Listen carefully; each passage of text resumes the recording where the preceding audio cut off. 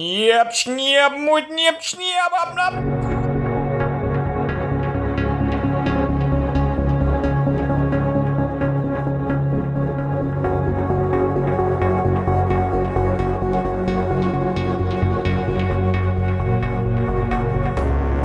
I am the arm, and I sound like this.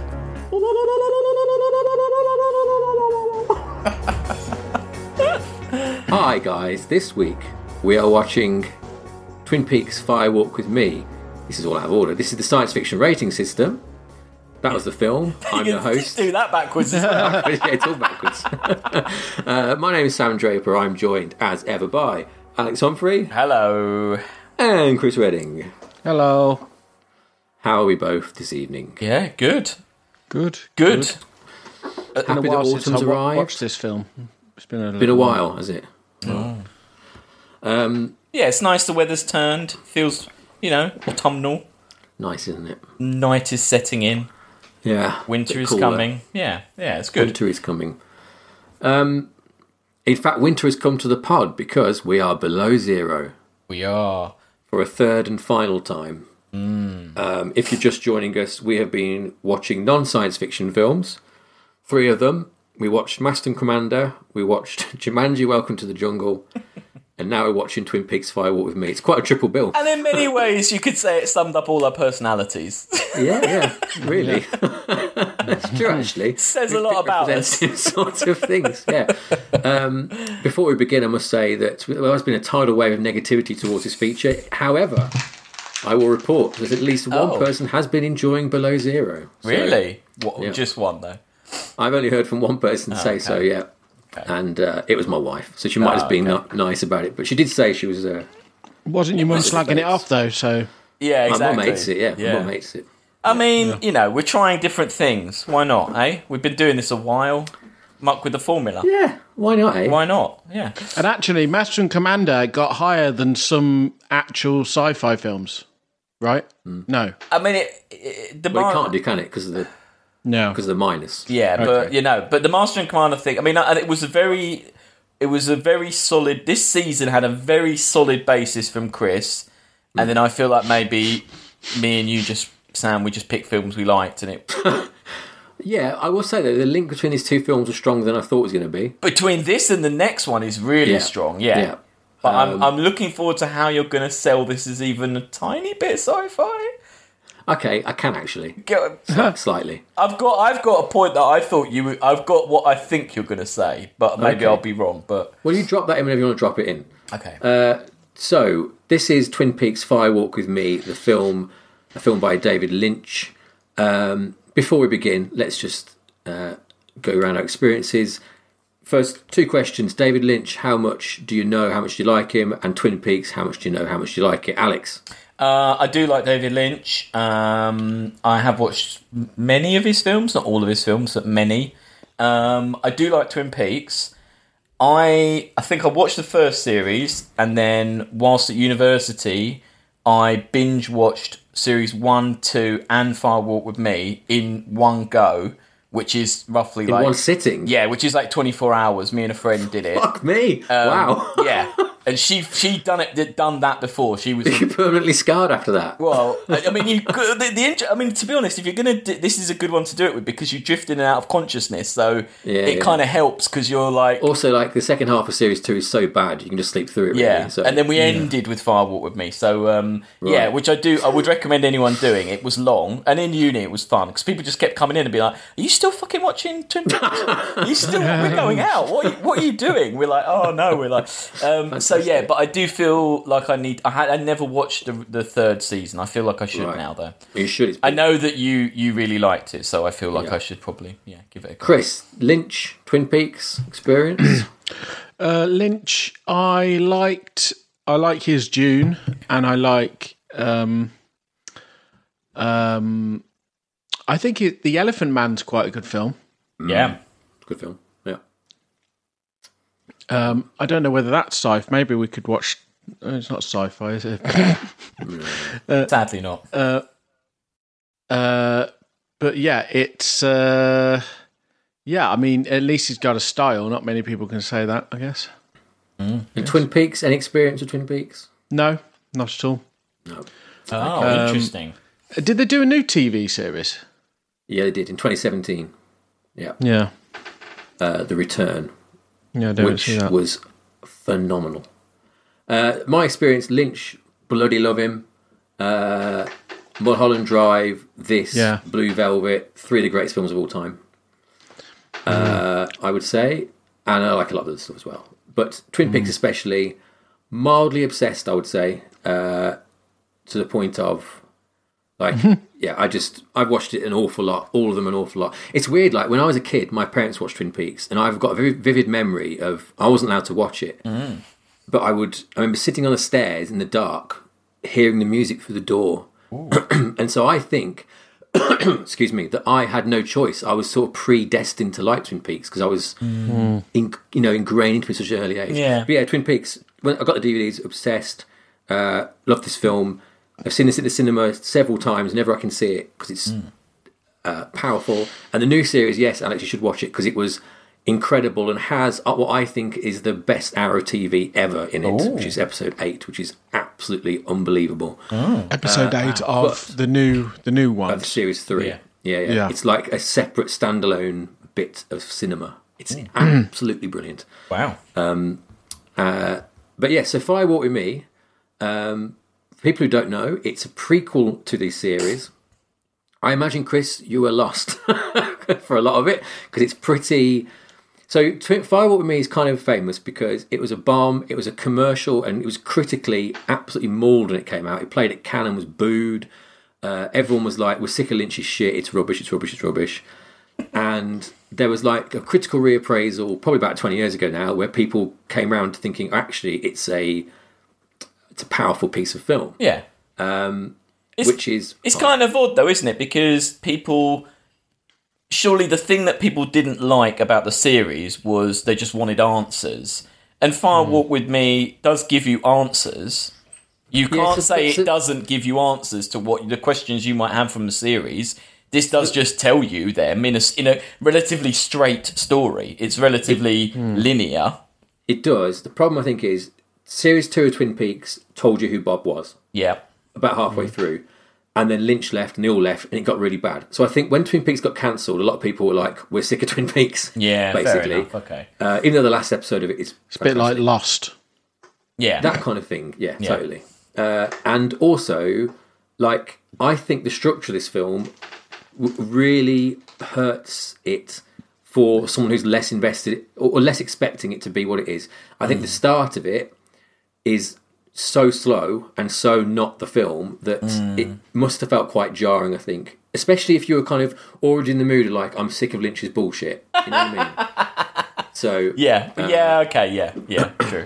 But no, it has been like reappraised, and one of the best things to come out of that was that they got to release a thing called The Missing Pieces, which is like an extra hour and a half of this film. And there's a cut you can watch with all that stuff crammed back in, which if you're really into it, I mean, if you're really into it, you already know this, I suppose. You don't need me telling you about it, but it is absolutely brilliant because it's got all the characters from the series who they cut out the film who are back in it, all the police department stuff like that. So, Fire Walk With Me. As I said, it starts with it's like a separate prologue in effect. It starts with David Lynch himself, who plays Gordon Cole, who is one of the best characters in it. Season 3 has got so much Gordon Cole. Oh, really? So much. Good. He's funny. Loads. Yeah. His whole thing is he's got like a hearing aid, but he has it turned down, so he shouts at everyone when he talks, which is quite funny. Like, what's the line? Sam, you stick with Chet. He's got his own MO, modus operandi. Yeah. But yeah, so the thing is, so the FBI have got this Blue Rose department, investigate mysteries, and there's a mystery in that this girl, Teresa Banks, has been murdered, and she's floated down the river, wrapped in plastic. As that's not from this bit anyway. And Chester Desmond is sent to investigate, along with Sam. Can't remember his name. Stanley, who is Keith Sutherland. Yeah. And one of the first things they do is they meet Gordon Cole in an airport, and he says, "Oh, here's this lady I've brought along for you." And there's a woman in a red dress who comes up and screws her face up. Yeah, it's great. It's great, that bit. But again, though, they do explain it, though. Like, Well, that's it. Yeah, they do. I feel like a lot of other Lynch things that would just happen, and then they wouldn't say why that happened. Like, I think it's quite an original concept of how to pass over secret information without really passing it over. It's quite like I quite liked it. Because this is all that happened. Yeah. So as Alex says, the next thing they tell you what's going on, but it kind of sets the scene straight away. This is some odd shit. Now this is hand up. This is where I thought you were going to say it's sci-fi. That I thought you were going to lay claim that the Blue Rose department was a bit like the X-Files in that that department maybe investigates paranormal or it's more supernatural, but that is what they do, and therefore you could claim this to be a tiny bit sci-fi. I think that is what they do. They're a different department of the FBI, a la X-Files. That is the link. And the other thing, it's not in this, but like you learn in series 3 where Bob comes from, and it's from a nuclear explosion. So it could be the science of that is what creates something. So it's not really in the film so much. But you're right, like they are kind of the X-Files for really weird shit. Yeah. But it's not sci-fi. And wasn't it it's odd. Yeah, and wasn't it going to be that he was going to make other films around that Blue Rose team? Yeah, there was going to be 2 more after it where like Cooper would come back out of the lodge and they'd like finish off the story that way. But when the Blue Rose UFO in the TV series? No. Oh, there's like something else. I'm thinking of something else then, aren't I? Let me see. It's not a UFO. There's like a clearing in the woods. It is kind of but I mean X-Files is very Twin Peaks. Yeah. Isn't it? Like it is a less weirding of Twin Peaks. Like the whole like Cooper is a proto Mulder, isn't he, in a way? More interesting than Mulder. But this first bit is like this investigation into Teresa Banks. You get some lovely Lynch stuff with like how the police station really don't want them there. Like when he orders coffee and he's like, "Yeah, you can have some," but it's been on the ball for 2 days, and the woman just starts laughing hysterically at him. He does do all of this kind of Americana, but gone sour, like Americana, but not right. He does all of this very well. Yeah, it's like 50s. It's like Norman Rockwell paintings where the painter's kind of bled a bit, that kind of... And just a bit wrong. Everyone's a bit odd, but not really explained why they're odd. But they are just all a bit odd, like the Harry Dean Stanton at the trailer park. He's just a bit odd, and the waitress is just a bit odd, isn't she? Like, you want to know about the specials? Good. There are no specials. There aren't any. Like that kind of thing. Good. Yeah. What do you both think about this opening bit? Like, are you invested with this murder mystery straight away? I don't. Chris, as someone who doesn't know the material? I think so, yeah. I wasn't too thrown by it. I was kind of just holding on. And, I think, the murder mystery is coming through. I'm getting excited. I actually do like the cast. I think they're quite good. Oh, yeah. And they're quite... Chris Isaac's better than you think he's going to be. Yeah. And Keith Sutherland's doing a good job as that kind of character that he is. He's not... Yeah, he's a bit annoying. But exactly. But that's maybe the problem is you're thrown in with these characters. You think, oh, cool, new people. And then they just disappear and they don't even come back at all, do they? Yeah. It's a pity they don't skip...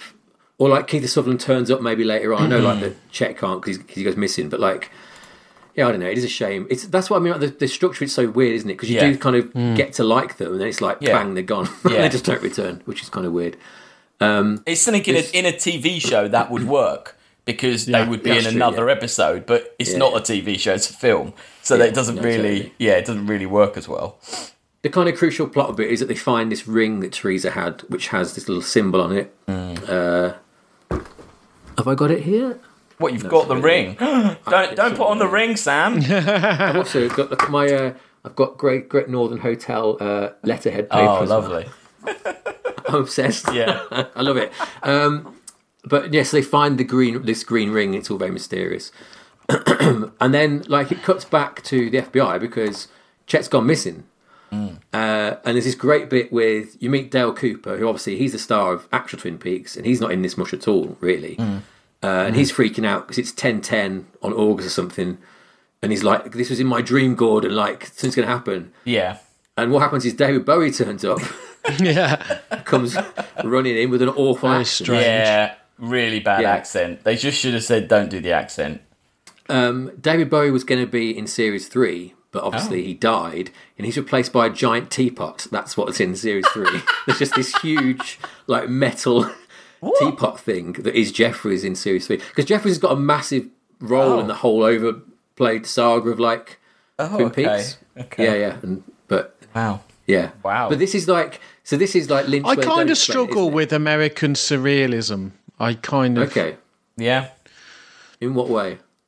I think I'm just too attuned to, like, British surrealism. Like, Oh, interesting. you know, you've got, your Reeves and Mortimer and your... No, Yeah. it's, like, hyper surreal, I guess. But I guess Terry Gilliam's quite surreal. He is. Yeah, go, continue. See, I think I'm hyper tuned to, like, comedic British surrealism. And I like Reeves and Mortimer, for instance, is fantastic. Whereas I don't like Brazil as much, because I don't think serious British surrealism I do like as much. It's weird. I never really thought about it like that. But, like, you're right, like, when it's, like, played for laughs, I think I'm all on board. I think when we try and do it seriously, I'm less. I always think, like, things like Brazil, they always feel a bit tweed to me. Whereas, I guess because American stuff is so already alien, I can go with it easier, this kind of surreal bit of it, maybe. I suppose. I don't really know. Yeah, I don't know. But it's an interesting point, Chris, because there's definite, it is a definite different brand, isn't it? There's such a different... I just kept, like, style. seeing, like Ace Ventura, Pet Detective and some of it. Oh, okay. You know, that sort of... Wow. You know, Wow. even David Barry's dressed like him. You Well, know, yeah, it's that got is- that. yeah. That is true. That is Yeah. true. Yeah, he's dressed a bit like him. Yeah. He's really... I mean, he's odd in it. Yeah. I think he's got a bigger role in the one. Oh, you see, so in this bit as well, they keep cutting into, like, this room where there's the little dude. Yep. He's called The Arm. Yeah. He's quite famous because he's parodied a lot, like this very short dude who talks backwards. And they're all talking backwards about Garmin Bozier. I want my Garmin Bozier. Yep. I was like, I want my Garmin Bozier. It's that kind of backwards talking stuff. And there's a guy with a big long nose who I don't like. Oh, no? You don't, the little boy with the nose, is that the... No, there's that guy with the nose. Oh, There's it's like the a dude guy with the big long- noise. Yeah. And David Lynch's son is in there. That's who's the kid in the suit who's pointing. He goes, I can't remember what he says. And they keep mentioning electricity, which is a big theme of this film. And there's a little monkey who turns. You see the little monkey? I didn't know. Yeah, the monkey's at the end as well. Oh. The monkey says, Judy. And Bob is there. Yeah. Killer Bob. So if you'd seen the TV series, you'd know that the guy in the denim jacket and the long hair, this is Bob. Yep. And Bob, by the way, spoilers for the whole of Twin Peaks here because we've got to spoil it. Yep. I mean, the film spoils it. Yeah. Bob is this entity which kills Laura Palmer, and the central mystery of Twin Peaks and why it was a phenomenon was because you need to know who killed Laura Palmer, Yes. which this film answers. And Bob, quite famously, Bob is it was a set dresser or something like that who was fixing something out of focus, and Lynch saw him and was like, "Oh my god, that's terrifying! That dude back there." And Which must have done great for his self-esteem. totally, yeah. This is just what I wear. I'm just at Yeah, work. totally. Like But he what? was cast like that, and he wears his own clothes always in the thing. Yeah. But you get it because He's he quite... always shows him that creeping like Yeah. And it's not in this, but there's a bit where he crawls over a sofa in the series, which is one of the most terrifying. I mean, he's terrifying in this, but there. Yeah. So that's Bob. So this is again though, like so. Bob, if you haven't seen Twin Peaks, you don't know who the hell Bob is. No. So I wonder, like, how. Well, Chris, I guess you just don't know what's happening at this point, do you? In terms of that room, No. it is just surrealism, isn't it? Yeah. Yeah, Although, Alex, so how much do you know? Even if you know Twin Peaks, though, I suppose it's still abstract, isn't it? But you know that space. You know what that represents. Black Lodge, You know the Red black. Room. Yeah, you know what that Yeah. represents. You're like, oh, it's That's true. It's happening again. You know that it's It like is happening again. Yeah. So I think you know enough. But Yeah. yeah, if you've never seen it, you just be like, I don't. What the hell is this? It doesn't make any sense. Yeah. Yeah, it's hard. It's It's a hard sell, really, to anyone that hasn't watched Twin Peaks. Really, you don't start here. I mean, ironically, you don't Probably start. why with it was this. a flop. Oh yeah, totally. Yeah, especially because it bubble burst already. Yeah. It just reminded me of one of my favourite bits of Twin Peaks memorabilia. It says "Let's Rock" on the car. Oh yeah. Check out this I got from Japan. It's a little Snoopy. With little the Snoopy badge that says "Let's Rock" on it. Snoopy But he's in the room. Oh my god! Yeah, he's in the red room. That's so weird. Yeah. Who put that? Tenuous. Oh, that's very Japanese. Japan love Twin Peaks and they love Snoopy, so they just put the two together, I suppose.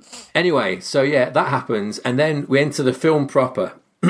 Yeah. Now, Yeah, none of that was all pre-titles, wasn't it, really? yeah, and now, like, the film now, essentially, this film is just a descent into a nightmare, isn't it? Yeah. And I think what this film does really well is takes, like, American, like, sweet 50s Hollywood, like, high school, that kind of vibe. What do you call it? Like, Happy Days kind of thing, isn't it? Yeah, is that, yeah. Instantly corrupts it, Yeah. and then just corrupts it and corrupts it and corrupts it until by the end it is just a horror show. I mean, it's a horror show nearly all the way through, isn't it? And it's also quite like a melodrama, isn't it? A lot like the music is always that heightened, like daytime TV, soap stuff, General Hospital type, soap opera type, and like they're all really, it's all really strong emotions, isn't it? Yeah. And which again made more sense in the series, didn't it? Because it more closely aped like soap operas and things like that. It is a bit weird now, but they do change the soundtrack quite a bit to move away. You don't hear the theme so much in this, do you? But no. Even the way when they cut to this bit of the film, they play the Twin Peaks theme. It's like you've watched a B movie and now here is Twin Peaks. A little bit, yeah. The music, by the way, exceptional. Angelo Badalamenti, absolute genius.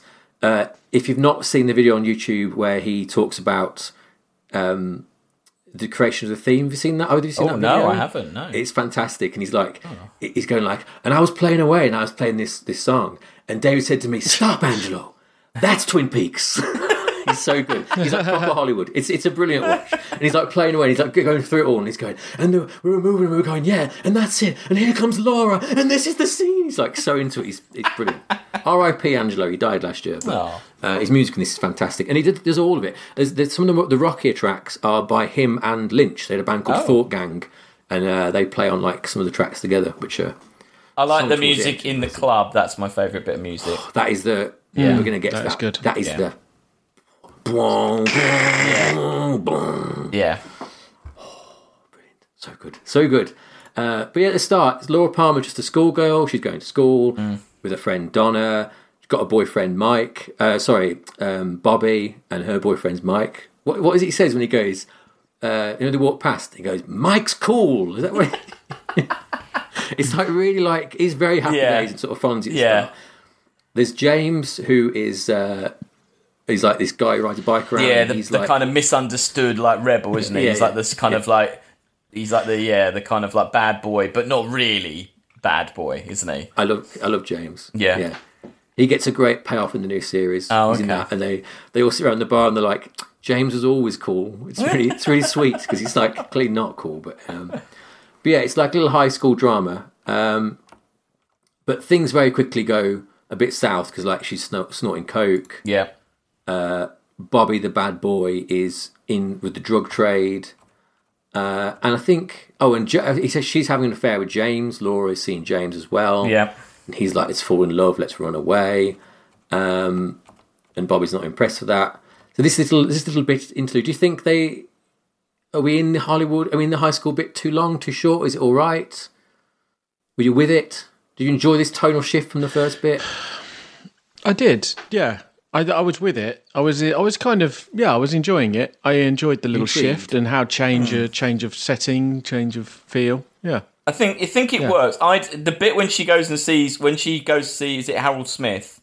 Harold, yeah. Yeah, I'd forgotten who he was, so that was a bit like because I think the teenage characters, they're kind of archetypes, so you can just be like, oh, that's obviously her boyfriend, that's obviously the other boy, oh, that's her best friend. But this guy, I was a bit like, oh god, I kind of remember him, I don't really remember him. Yeah, the Harold bit's weird. And it's the point, because she's keeps a diary, and you can buy the diary. It's a good read if you're obsessed. And she notices some pages have been ripped out. She panics. Yeah. And she goes to Harold, you say, who he's an agoraphobic, because Laura does Meals on Wheels. That's like her Sunday job. And she has been visiting Harold, and I think she's sleeping with him. I can't remember. But like she has been confiding in him, like what's going on. Yeah. And like he keeps the diary. He tells her to keep the diary. Yeah. And he's in the series more like Cooper goes and investigates, and that's how Cooper gets the diary off Harold, because she leaves it with him. So like things like this is stuff like, it is like that classic film prequel of like, it's like the Star Wars prequels, isn't it? Of like how Luke gets how to did that Tatooine. get Yeah. That's really funny, that bit, because isn't it? And it cuts back to Cooper, and he's like, "Oh, like I've got all these like visions of who the next victim is," and he says all this stuff, and then the other bloke's just like, "That's just every teenage girl in America." And then he says like, "Oh, she's with an abundance of food." Or like that, which is the only... And then when it cuts and she's doing the Meals on Wheels, and you're like, oh, but actually you did get that right. Like, yeah. I don't like those cuts to Cooper. They're unnecessary. I feel like they put it in there because people wanted to see him in the film. Do you think it's just fans because people love him so much? Yeah. And he didn't want to do it, did he? He didn't want to come back, or... I can't remember. I thought I think what I read is that he was so pissed with how... with Series 2. Yeah, and he did refuse to be in it very much, and would only come back if he was a tiny character, and didn't do very much. Which is a bit bad for the fans, but... I think it's to the film's strength, though, that... Because the story... Because Laura Palmer's the star. Yeah. I mean, what did you think of the performance of Cheryl Lee in this film? I think she's really good. I think it's a very hard... It's a very hard role. It's made harder by the fact that it is a bit surreal, because the film is kind of surreal, but I think it's actually quite an honest portrayal of someone who's had the childhood she's had and had what the mucked up things happened to her. I think it's quite... And she's kind of unlikable at times, which again is quite realistic. She kind of is kind of a bit horrible as well. But she so hates herself, doesn't she? She's self-destructive. She's just self-loathing. No, I think it's a very good. I think there's a lot to like. I think it's like a lot of horror films where you can actually take. It's quite a serious discussion about something. I'd say this is quite a serious discussion of what would a victim of sexual abuse is what happens to people. Yeah, I think it's It's probably, we should probably mention it now. Really, that like. The story really is about how Laura is being tormented by Bob. Bob inhabits her father. So really it's a story about domestic sexual abuse. And she says like repeatedly, like since she's 12, basically, she's been raped by her dad. Yeah. So it's a horrific story. And I think it's incredible that he can tell that story in a way where you do sympathise with her, you're horrified by it, but also it's a supernatural thing going on at the same time. Oh, yeah. It's both those stories. It doesn't trivialise the sexual abuse. No. It doesn't like treat it as like something schlocky. No. But it also like keeps it. It never explicitly says it's a film about that, does it? No, you know? No. And it's I'd say within the film it suspends. Whether. You could say Bob isn't real. It isn't. He is just her. She can't handle that it's her dad, so she sees Bob. You could say it's a coping mechanism, a psychosis, a coping mechanism, rather than a supernatural entity. And they keep that kind of in flux. I think quite nicely. I would say. Yeah. The other thing to consider as well is that like Twin Peaks obviously was network TV. It wasn't allowed to show anything anywhere near as graphic as what's in this film. Oh, yeah. And it is so much more reserved. And the switch from that to this, like, I remember the first time I saw this thinking, oh my God, this is just... It's brutal, because it is compared to a TV series. But again, like, Lynch having the kind of the thinking, I don't know, like not being willing to show it, but having the kind of plan to show it like this and thinking this story deserves to be told in this manner is kind of, I don't know. I guess that's a reason for the film to exist, that he can go to an 18. Exactly, he couldn't do this these things couldn't be done in television. So, yeah.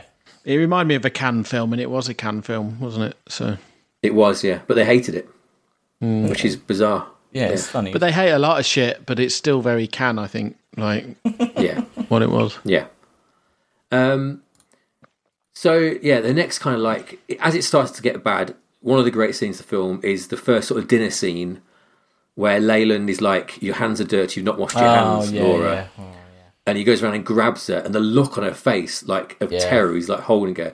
And it's when you first see Sarah Palmer, who's a mum, who's Grace Zabriskie, who has got just an amazing face, doesn't she? Yeah. Especially for horror films. Yeah. She's so expressive, and like, she's sort of, she knows what's going on to an extent. I mean, I think the implication is she's kind of drugged whenever it happens to think. Like, she's the white horse when she's on the bed like catatonic. Yeah, see, I assumed that because he does do something for her. Does he gives her milk or something? Yeah, that's it. Yeah, So, but she knows something's wrong. Yeah. There's the thing with the fan in the motif of the fan moving around, that she knows something's gone when the fan's on and things like that. Yeah.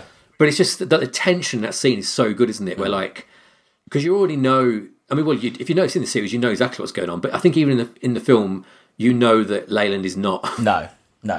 right. Yeah. Shall we say?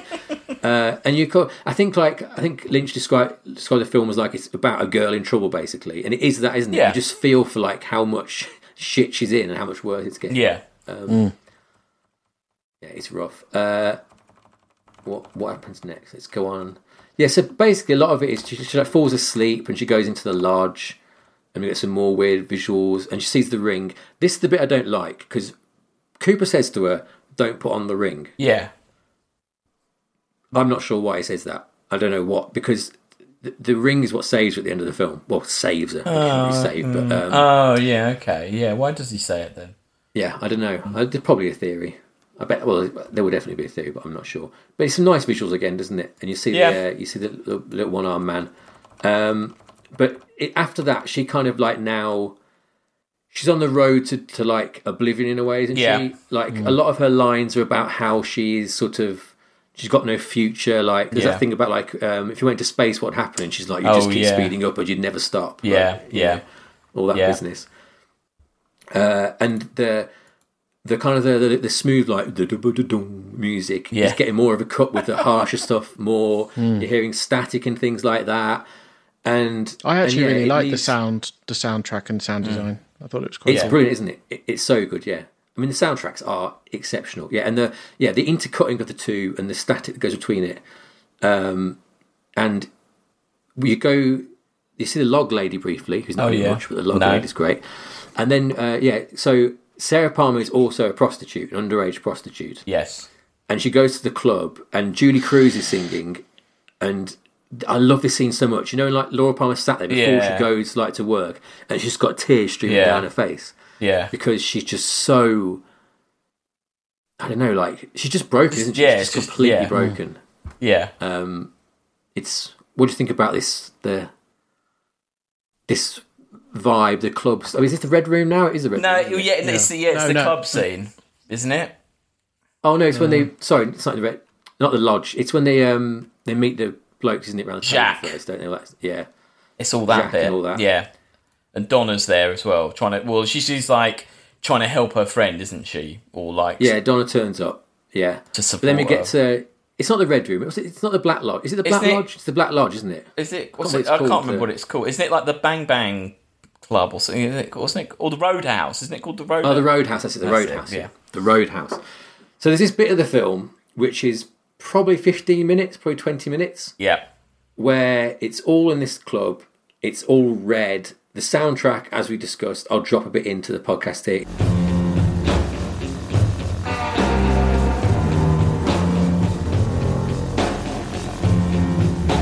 It's a really deep, heavy, loud, distorted thing, and all the dialogue it's basically not there, isn't it? Yes. It's subtitled.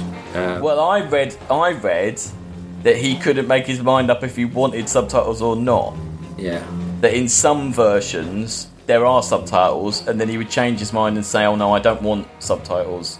Because I feel like the original version I saw seen it without them. Didn't have them, and I simultaneously thought it was the best club scene I'd ever seen, because I always find any club scene in any film unrealistic, that the lighting is normal and they can just have conversations. That's not what you have to shout at people. Any club, even a cruddy club in the middle of the early, it's not going to be quiet. So I loved that, but then a bit of me was like, oh, but I must be missing some really important. You kind of are and you aren't missing important stuff here, aren't you? Because I watched my memory of it. Yeah. is that like that it's not all subtitled like it was this time. Yeah. I think the first release on DVD, bits of it were subtitled and bits weren't. So maybe there's like more than one. There's like 3 versions. Of I it going on. deliberately put on subtitles so that I could. I had all of them just to make, because there's some stuff in there that doesn't. It's just silly, like it's just nonsense stuff. What's that? I am the great. I'm not Jacques. I am the great Went. Yeah. And there's a bit where like Laura goes like, I'm the muffin. Yeah. And that's in the deleted scenes. That is that's a callback to something else. I can't remember what it was. But yeah, this bit. Did you enjoy this bit, Chris? Did you like this intense, uncomfortable club? It actually reminded me a little bit of Under the Skin, a little bit. Yeah. Oh, yeah. Similar sort of vibe. Yeah. Yeah. That kind of like really like oppressive sound design. Yeah. And the red circular shapes and things. It's quite cool. Yeah. Everything blood coloured. Yeah. You feel like you're in it, don't you? Yeah, I mean, it's quite trippy. It's just so like, gross, isn't it? I actually don't know what clubs were like in the 90s, but they probably were nothing like this. No, this feels like a certain type of club. Totally, yeah. Yeah. Because the idea is they're on the border of like America and Canada. Yeah. Right. And because they ship drugs through from Canada, and it's also like this club where they send, because she goes over the border to work in like a whorehouse. Or no, she doesn't. Yeah. It's not her. It's Donna, isn't it? In this series, does it? Yeah.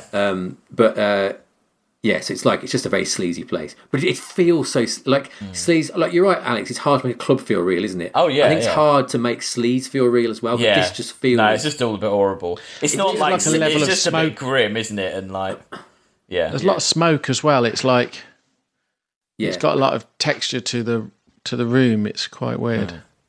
Yeah, and also the relationship of like how Jacques, because like he's their kind of pimp. Yeah, and like how it's on a fisheye lens as well, which is really weird. Yeah, that's good. They have like an ease with him, don't they? Yeah. Of like he's gross still, and like he rapes her towards the end. Yeah, he's really gross. But there is that sort of like you can see the relationship so easily about how like it's horrible. He's exploiting them, but they feel under his wing kind of thing. And it's so like it's more complicated than just like they're whores and this is a whorehouse. It's like it tells so much through like just the sort of drunken move. And a lot of it as well is just her trying to just. She just wants to she's just doing a lot of drugs and having sex with these people. She's just trying to forget about her, forget about herself, isn't she? She's just trying to lose herself because everything's so horrible in her real life. That's what it's kind of, And there's that great payoff of when she sees Donna being groped, and she just snaps out of it and she just screams like, "Donna, no, it's not for you, it's not for you. Don't wear my clothes." Yeah, because she's so like, she just hates herself, doesn't she? She hates what she's become, what she's how she's coping with her abuse and kind of things. It's just so tragic, isn't it? Yeah. And gross. But yeah, it's just such a relief when you get out of it. Like every time you watch it, like when he goes back to like, because he like hard cuts back to them discussing it afterwards. Like she's with Donna and Donna's like going, well, why have you been so weird about it? Yeah. And like, it's just such a, you're like, oh, thank fuck. The thing is, you know what's coming up. You know, like, it's not going to get better. Respite. Yeah. So. This is another great scene. So it's all going wrong now, and I think that's my favourite scene. This is my second favourite scene in the film, is when Leyland and Laura are going to meet, I think they're going to meet the mum for breakfast, something like that. And they get stuck in a queue, and Mike, his name's Philip actually, but he's Mike, all capitals, he's another spirit. He's a one-armed man who is like a good guy, sort of, from in the lodge. And he's like, I love those shots when he's behind them in that car, just like swaying back left and right, banging his head. It's crazy. And then there's this shot when they get stuck behind this big like log truck, and he's trapped. Leyland's trapped, and Mike gets alongside him, and Leyland is just like floor to floor on the engine, and like Laura's going, it's burning, and he's going, I don't know what's happening, and Mike's just screaming at them, going like, you've got to put the ring on. And again, the sound design is just so. Yeah, it's horrible. Yeah, you can't really hear anything. It's all just like noise. You can't breathe, can you? It's like you're just like. And isn't it? So tense. It's just like a little old man trying to cross the road, like on a walker as well. It's quite funny because he's just like hobbling across. Like it just looks so like it's such a rubbish reason why they're stuck, but then such this kind of high drama scene. Yeah. It is funny again. It's like sure afterwards when like it goes when Laura's like, "Who's that man?" and Leyland goes, I don't know him. You don't know him, do you, Laura? You don't know him, do you, Laura? He's like really, because he's so out of it. Yeah. What does he keep saying? He's like, oh, how could that happen to a man? Someone comes out of the blue and does that to you. He's like, and he's like shouting at the mechanics as well, and like, yeah.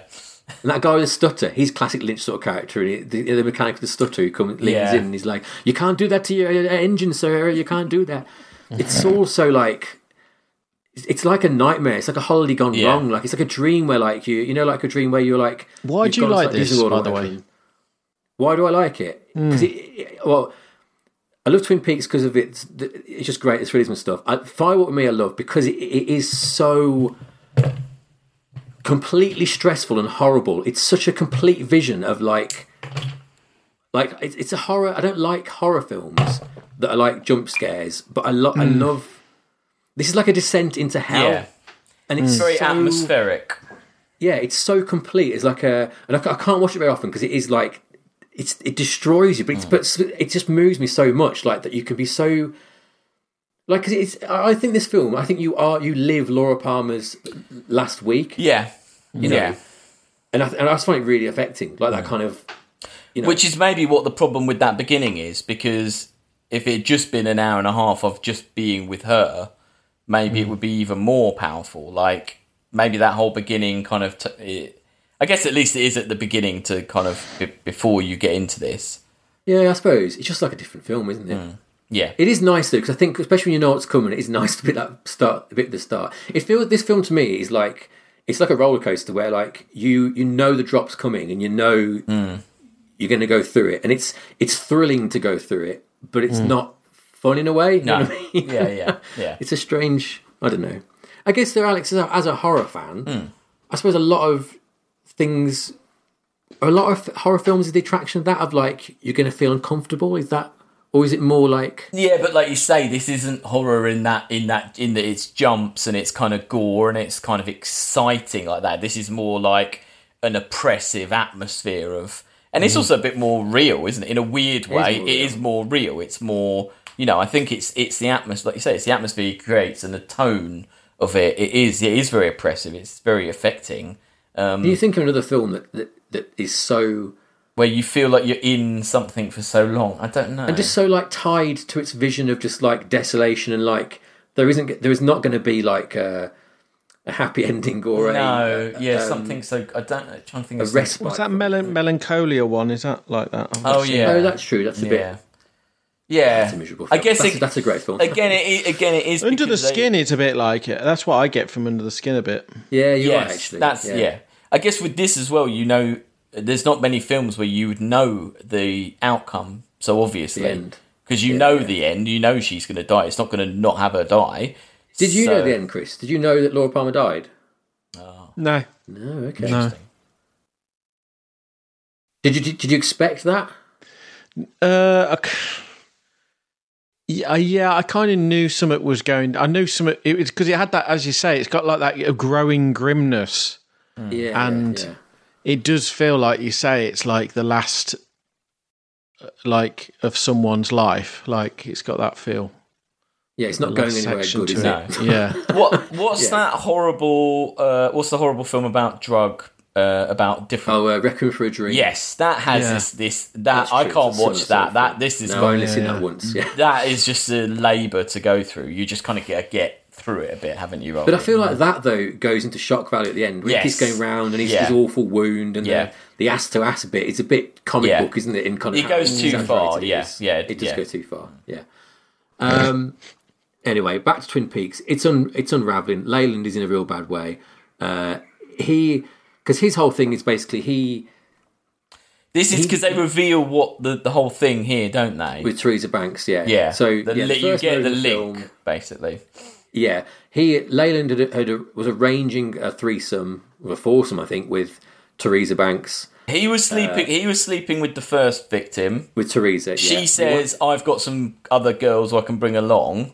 Yeah, and he's like, "Yeah, sure." And then as he's walking to the room to have sex, he sees his daughter and the other girl that was in the roadhouse in their underwear, and then he has this like, he can't do. He freaks out, and he's like, and then he tells Teresa, "Oh, I got I got cold feet kind of Cold thing. feet, yeah. But then he murders Teresa because she... Yeah. Doesn't she threaten to blackmail him? Is that in the film or is that in the extra piece? Well, I'm sure that the other girl, the other girl says she had something on someone's dad, or she had something on someone, and she was going to blackmail them. Yeah.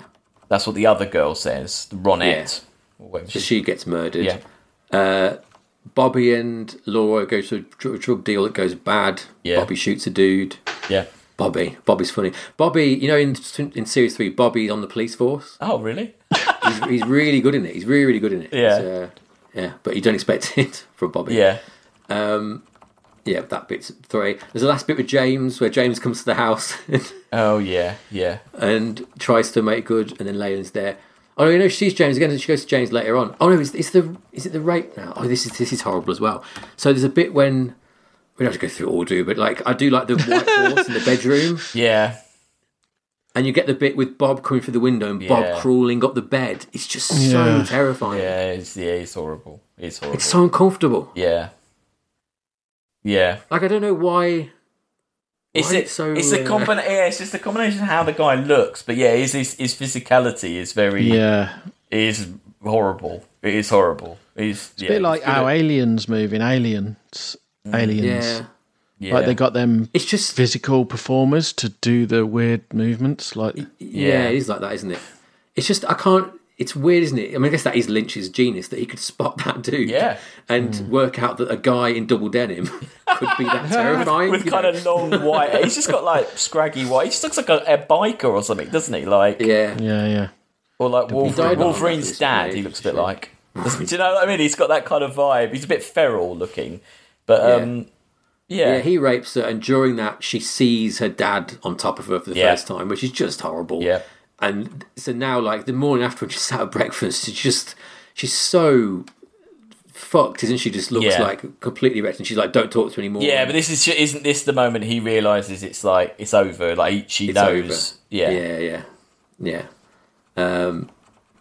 So she goes to school for the final time, sees Bobby, takes loads of drugs, thinks, right, I'm going to go do my prostitute stuff. James takes her there. And we get to the conclusion. Yeah, so the conclusion of the film is that Laura's gone off and with Jack again and Leo and what's her name is here, isn't it? The girl Ronette, who is she's like quite important at the start of Twin Peaks, the series. They're there, and Jack rapes Laura and ties her up. It's horrible. It's so horrible. It just gets worse and worse. Worse and worse and worse. Leyland turns up and he's like, it's like Leyland rather than Bob in a way, and like he hates that Jack's doing that, and so he beats the shit out of Bob, and he kidnaps the two girls, and there's those shots, and they got the torch on him, and he's like running behind them, like he's like a, he's like this, like he's kind of slave, and they're all screaming. It's so horrible. Yeah. They get to the train, and I mean, it's just grim. Like Ronette sees an angel, but then she like starts talking about oh, I'm so dirty and all this kind of stuff. Laura's like, he binds Laura, and she's like looking into a mirror, and she keeps seeing Bob, and like Bob is there, and Bob's like saying like, because basically what this whole thing is, Bob wants to possess Laura rather than Leyland. He wants to actually consume her. Okay. That's why, you know, that bit with the right side. So like, Leyland comes on in, and Leyland's like, I can't believe you never knew it was me. And Bob's like, oh, I'm something like, I'm really glad you always knew it was me, something like that. And he's like, I want to be you, or whatever. Yeah. And the kind of the climax is with Mike turning up and throwing the ring in, her putting the ring on. What makes Bob so angry is that he then can't consume her because she's protected by the ring. Okay, I did not know or understand that. Yeah, and then in his rage, then he kills her because he can't. Yeah. I mean, she would have died anyway, I guess, but like he kills her. Yeah, I saw it as more, well, she's dead, so no more bad things can happen to her. I thought it was more of a like, well, at least she's dead and nothing horrible can happen to her now. Yeah, I mean, there's no happy ending for Laura Palmer, is there? No. Really, there's no way out of it for her, which is really tragic. And there's a little bit in the lodge where they're talking about Garmin Bozier again, and that's because if she'd have been consumed, they would have, because Garmin Bozier is like your pain, right? and they would have all ate her pain, and they can't because she wasn't consumed properly, and that's why Bob like slits Leyland's belly and all that, like blood comes out, so they're eating his sorrow rather than hers. Okay. You don't need to know all that business. That's not important to it. Yeah. And Ronette is presumed dead, but she's not dead. She's just in. And the end is Cooper will have like his hand on her shoulder, and she's happy. Then she gets in the lodge. She's happy, isn't she? Yeah. And it goes on for that very end bit. Yeah. That very end bit is actually after the end of Twin Peaks, I think. Yeah. That's once Cooper's in the lodge. Yeah. Oh, did you see Heather Graham's in it briefly as well? No, I didn't see. I read that she was in it, but I didn't see her. So that's when Laura turns over in the bed and there's a girl lying next to her. That's Annie. Annie is the love interest towards the end of Twin Peaks 2, the series 2. Do you remember the very end of Twin Peaks when Bob is inside Cooper and he smashes the glass and he's going, "How's Annie? How's Annie?" Yeah. That's the girl on the bed there who's very brief today. It's not important. And that's the end of Twin Peaks, and you just breathe a sigh of relief and you're like, thank fuck, it is over. Although again, beautiful ending with the crying. And it's quite a beautiful ending. You do feel she's trapped in the lodge, but she's free. She's free. It is a happy, mucked up, but a happy ending. Ish ending, in a way. Yeah.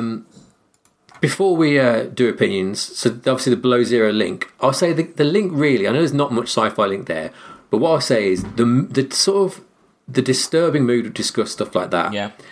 I think that science fiction films are the closest I can get in mood to sort of stuff. Things like Alien 3 in particular. Science fiction can do a good angle in desolation because of like apocalypses, far off space, like the isolation of space. And I think there's the link there in this makes a very real world environment feel alien. Yeah, good. Yeah. In that sense to me. That's the link, as tenuous as it is. Yeah. So what did we all think about Fire Walk with Me? Chris, what did you think about? I mean, that makes sense, what you said, and I can see how it may have been like first, like the reviews and the first reception of it may have been quite low, and I think like maybe in the noughties, like it, the reappraisal of those things and the way it feels, and it just people taking it for what it feels like to watch rather than anything else. Yeah. I think it makes more sense as that sort of mood piece. And I do think I'm kind of like you. I watch films for like mood adjustment, and I do understand what you mean when you want to go to like the grimmest sort of setting and something so, dark and it actually makes you feel better when you come back to the real world, doesn't it? So definitely. Yes, definitely. Yeah.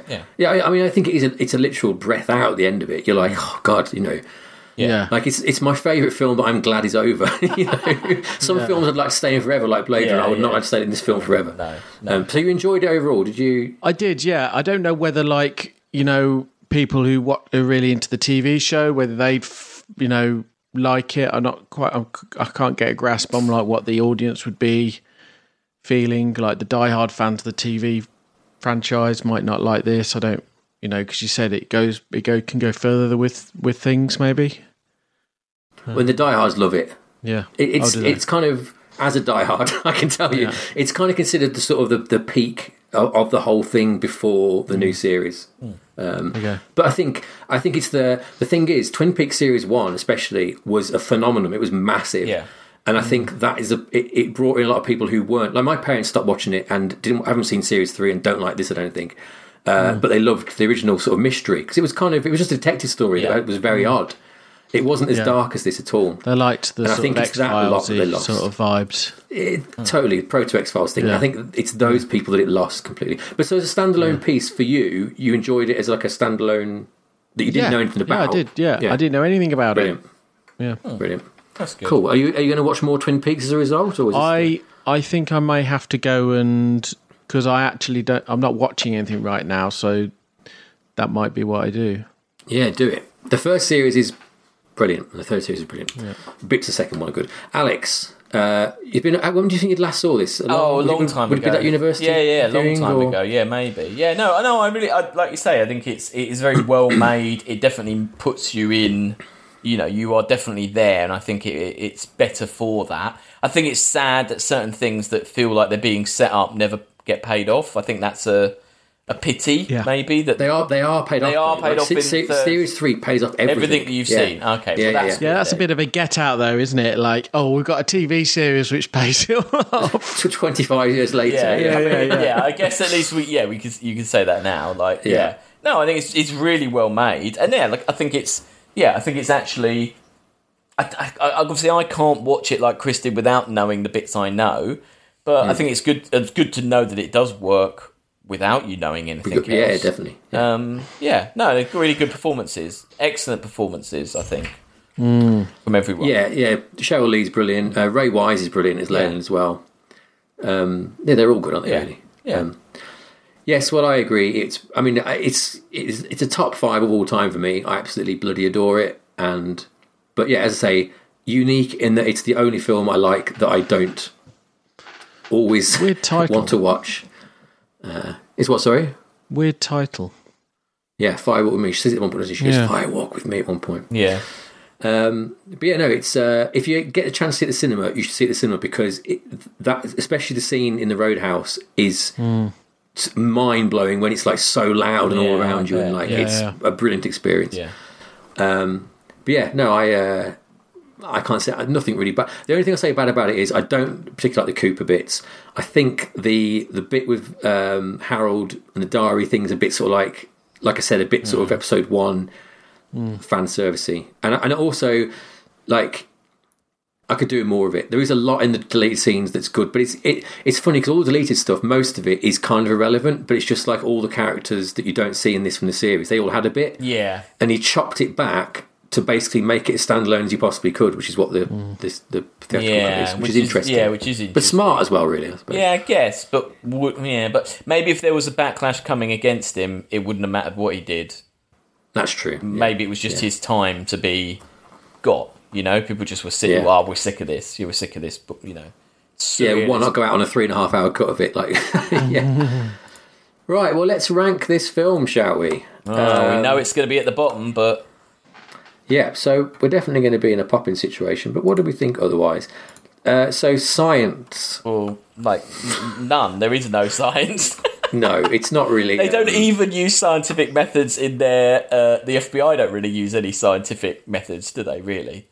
I mean, it's not really about the FBI, is it? And I suppose, I guess, the only method they do use is delivering instructions via the medium of a mime. Which is very scientific. I mean, he does an autopsy at one point. They do an autopsy, but it's science, but not like they get the little letter from under the nail. Yeah, I guess. Yeah, no, there's no science. T or whatever it is. Was it B in this? I can't put it is. No science. It's a 0 for the science. It's a 0. Craft. Well, high on the craft. It's a lovely film. Looks good. Sound design's in this. Sound design is good. Yeah, the sets are all great as well. Strong. And the editing. Yeah. What, a 9? An 8. 8? Okay, 8. Yeah. Art. So this is script, cinematography, score stuff. I mean... Yeah, high for this, Talk me down from a 10. Why is it not a 10?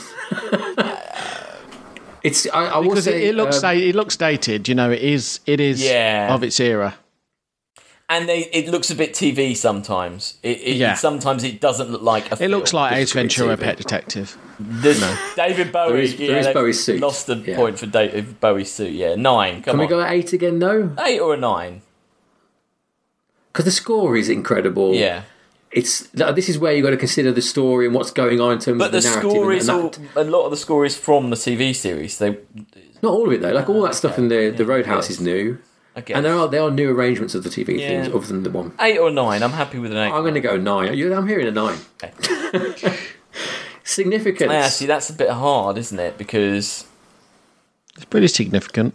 I think it's very, very influential. Twin Peaks is very influential. I think this is as well. I think that there's definitely a line to Under the Skin, like Chris said. I think a lot of those sort of art housey and Lost. Lost. Yeah, I mean, maybe the TV series more than this, actually. Yeah, I mean, the TV series is responsible for the birth of all that stuff. X-Files, Lost, a lot of those procedural things that come from Twin Peaks. But yeah, as a film, I think there's a lot of experimental independent cinema is influenced by this. No, true. I mean, Lynch is always cited as an influence, isn't he? True. By all sorts of auteur types. A 7? 7, yeah. That feels okay.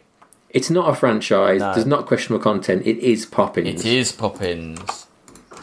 So let's tilt this film. Oh, there we go. Are we all in the thing? Yeah. 3, 2, 1, tilt. Oh. So Chris hasn't tilted. I have. No, he's not. No, have you? It's not shown up. My internet connection is probably a bit slow here. Hold on. Wow, the anticipation. We're in suspense. The suspense. You put a 0. This is still on 0 for me. Oh, there you go. Whoa. Right, so we've got a 7 from Alex and Chris and a 10 from me. Which gives us a minus 0.375. That's good. So it is. It's below Master and Commander, but above Jumanji. Thank God. Yeah. I mean, I can accept that. Yeah. So it is. So it's. Excuse me. Second on the Poppins list. Yeah. Yeah. Above below Super Mario Brothers. Below the Super Mario Brothers movie. Yeah. Yeah. And Ghosts of Mars. Yeah. But yeah, I'm glad we watched it. I'm glad we got to talk about Twin Peaks for a bit. Yeah. And everyone at home, go and watch it and watch Twin Peaks Season 3. Next week, we're going to watch my link, which is that in this film, you are inside the mind of a serial killer. And next week, we're going to go again inside the mind of a serial killer. But with Jennifer Lopez and Vince Vaughn for company. In The Cell. Yeah. It's a link. I don't think The Cell would exist without Fire Walk With Me. It wouldn't without there's no, without Twin Peaks it wouldn't. Definitely not. Without Twin Peaks and without a load of 90s music videos, there is no The Cell. No, that's very true. Yeah. That's next week. So get in touch with us, sciencefictionratingsystem@gmail.com. We're on socials. Kind of. I don't think we are anymore, but Sci-Fi Rating, we're out there. Yeah. We're out there. Yeah, we're there. Are we on X? We're not on X, are we, anymore? I don't think we're on X, but I think... Are we on Threads? We might be. I can't remember if I logged in and made some Threads. Oh, okay. I don't know. Just email us. Yeah. Just email us. Yeah. Or shout at us in the streets. Yeah. And, yeah, cool. Thanks. We'll see you next week for The Cell. A very tidy finish, wasn't it? Yeah, it was good. We're straight out of there, like Fire Walk With Me. Yeah, exactly. With This Nightmare has gone always to the bottom. Let's end it. See you next week. Bye.